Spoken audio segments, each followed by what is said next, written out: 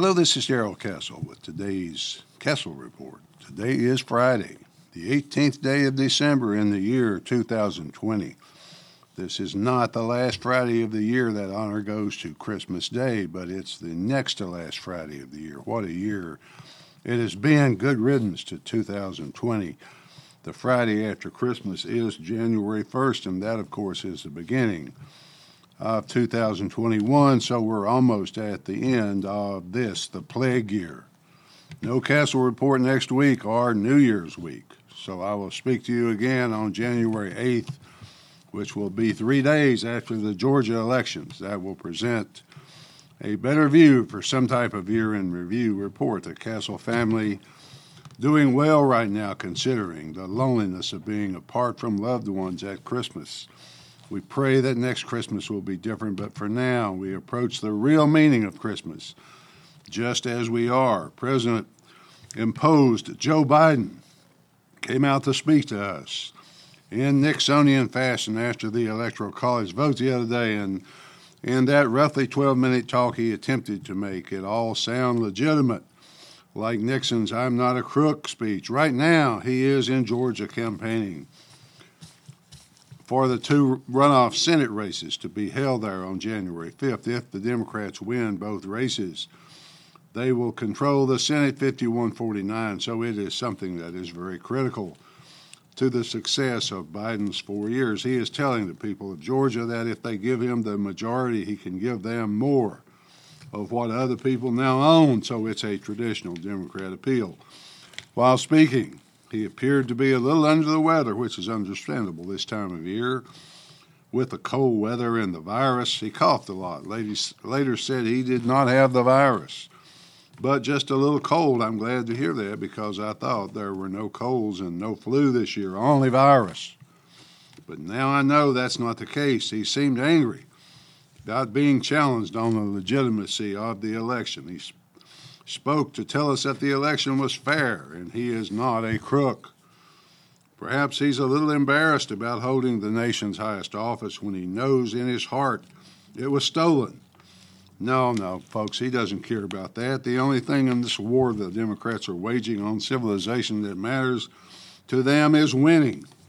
His speech is 12 to 15 minutes of telling us everything was on the up and up. He won the office fair and square, he said. Yes, Joe, you stole it fair and square. Apparently even Democrats know that, so you can stop the nonsense and stop telling us.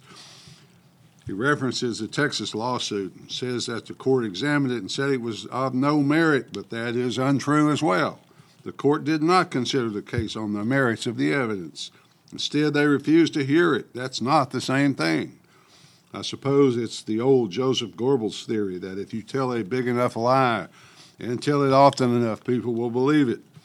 Let me give you a few quotes from Joe. Let's call this his "Let's all come together" speech. Quote, "Today, the members of the Electoral College representing the certified winner cast their votes for President and Vice President of the United States in an act just as old as our nation itself. And once again in America, the rule of law, our Constitution, and the will of the people prevailed." End quote. Joe, you have a knack for saying the opposite of the truth and pretending you actually believe it. You have been a big part of destroying the rule of law in America, the will of the people. Don't make me laugh. Thanks to you and your party, the will of the people means nothing. The rule of law is nothing but meaningless words. You have even destroyed the English common law based on the Magna Charta, which goes back to the year 1215. So, Joe, congratulations once again, establishing that there are 2 sets of laws, one for us and one for your kind. Quote, "Our democracy, pushed, threatened, proved to be resilient, true, and strong. The Electoral College votes which occurred today affect the fact that even in the face of a public health crisis, unlike anything we've ever experienced in our lifetime, the people voted. They voted in record numbers. More Americans voted this year than have ever voted in the history of the United States of America. Over 155 million Americans were determined to have their voices heard and their votes counted. This was the biggest voter turnout in the history of the United States of America. A number so big, this election now ranks as the clearest demonstration of the true will of the American people, one of the most amazing demonstrations of civic duty we've ever seen in this country, end quote. You can't possibly be serious about that, Joe. Not possibly. About 100 million of those votes did not turn out, as you put it, but were mailed in. Many were gathered by bundlers, sent en masse, so don't deceive us with words that more Americans turned out. Yes, more Americans voted. How many non-citizens voted? How many dead people? How many times did they vote? This obvious fraud destroys the will of the people and the right of free people to govern themselves. You are therefore the president imposed, not the president elected. Just as the old monarchs inherited their office, the people have no say in who ruled over them. We have no say in that you have been imposed on us, Joe. However, I want to be sure I have this view of imposition straight for you, so I will summarize it. More people than have ever voted for anyone in history, about 81 million, voted for this corrupt, probably demented man who has suffered 2 separate aneurysms and who can't read a teleprompter and keep the words coming out correctly, who campaigned primarily from his basement. That is what we are expected to believe. We're expected to believe it because he tells us it's true. Wait a minute, though. I'm probably being a little hard on the president imposed, just a little bit. I forgot he is undoubtedly just a Trojan horse for Kamala Harris. It's hard to read her and make an educated guess about what kind of president she will be. Most prosecutors that I have known tend to be conservative and protective of the criminal justice system. When she was Attorney General of San Francisco and of California, she prosecuted over 1,900 marijuana convictions. Tulsi got her out of the presidential race by pointing out her hypocrisy. She said she was Jamaican, so of course she used it herself. She also argued that the death penalty is constitutional and that she did not support efforts to force the police to wear body cameras. These things angered the extreme left and, as I said, forced her out of the presidential primary race, but while serving as a U.S. Senator on the other hand. Her voting record was the furthest left of all the 100 senators. That is an extreme swing. It tells me that she is simply a nihilistic person with no real principles except those that will get her to more power.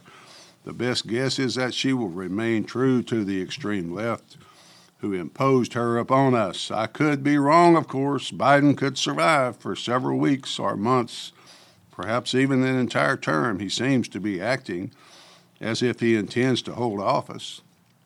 So we will see. I do pray for his health during the next 4 years. But I will tell you something else about the presidency right now. No matter who holds it, more than 100 emergency powers plus more than 13,000 executive orders plus the total irrelevance of the Constitution make the presidency a virtual dictatorship. So, contrary to all the platitudes of Biden regarding, quote, our democracy, we have had a socialist dictatorship imposed upon the United States and its people.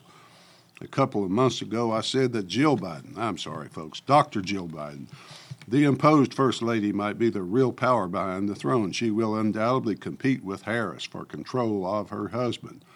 But apparently she has some serious self-confidence issues, and that does not favor her in a fight on that level. Her insistence on being referred to as doctor doesn't seem to embarrass her. It seems that being seen as a pretentious imposter would embarrass most non-Democrats. The strongest hope we have right now is that Republicans will prevail in the Georgia senatorial elections and will still control the Senate. That way we would experience a deadlock of socialist control of the House and the executive branch with Republican control of the Senate. That would give us at least a partially paralyzed federal government, rather than one with complete power to ruin the lives of all current Americans, living as those who will live in the future. I point out that one of the Democrat candidates for the U.S. Senate from Georgia is a revolutionary communist who hates America, hates Christianity, and hates white people. Apparently, there are a lot of people in Georgia who are so self-loathing they will vote for such a man. Having said all that, it seems obvious to me that the leftists in the Democratic Party chose Joe Biden when he had no capability of being nominated on his own. They knew he was sick and on his last legs. That much must be obvious with even a slight examination. He fumbled every speech, could not answer even the simplest question without stumbling over his words. His many health problems I have reiterated. So best guess is they want him sickened and unable to continue. So their control over us will then be complete. The things I have mentioned are bad enough. But the Democrat role as prostitute for Communist China is perhaps even more concerning. A columnist, Stephen Green, said Biden is a wholly owned subsidiary of the Communist Chinese. I wonder what their rate is, these Democrats. I mean, they are prostitutes. I wonder what they charge. I bet it's a lot, but once you're owned, bought, and paid for, you probably have to deliver something in return, don't you? Unless you're a dishonest prostitute, dishonest enough not to stay bought when you're bought. It seems, however, that Hunter Biden's laptop was real after all. Yes, for several months, a scandal involving a presidential candidate's son, as well as the presidential candidate himself, was not allowed to escape into the public discourse. The big freeze, as Barney Fife used to call it. The charge confirmed on the laptop emails that Biden ran a pay-for-play access to the vice president was not considered relevant until now. Why now? Why suddenly is the president's son being investigated for, quote, tax issues? I don't know the answer to that, folks, but I can make a reasonable guess. The obvious guess is that there is plenty of evidence of guilt, but tax issues sounds a lot better than his being a traitorous money launderer. The other possibility is that it is part of a scheme to weaken the president imposed so that Harris can replace him. A communist Chinese agent named Cynthia Jiang has been literally and figuratively in bed with some prominent Democrats, I suppose. The Chinese are well acquainted with the Democrats' weakness at keeping their pants on.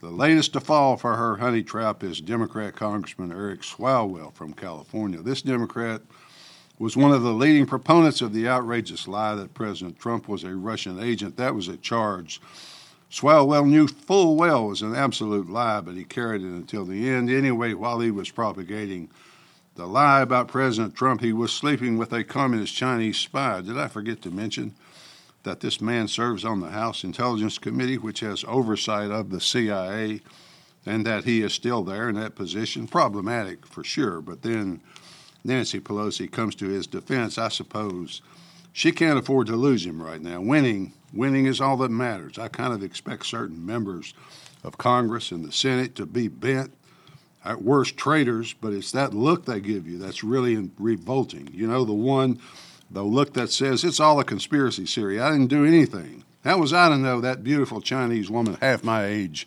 was a Chinese agent? I thought she was attracted to me because I'm so good looking and my natural charisma, my power. Finally, folks, Joe is no more a crook than any other Democrat politician. They all conspired to steal the election. They don't care whether you're happy about that or not. They've taken an ugly world and made it a lot uglier. At least that's the way I see it. Till January 8th, folks, this is Darrell Castle. Thanks for listening.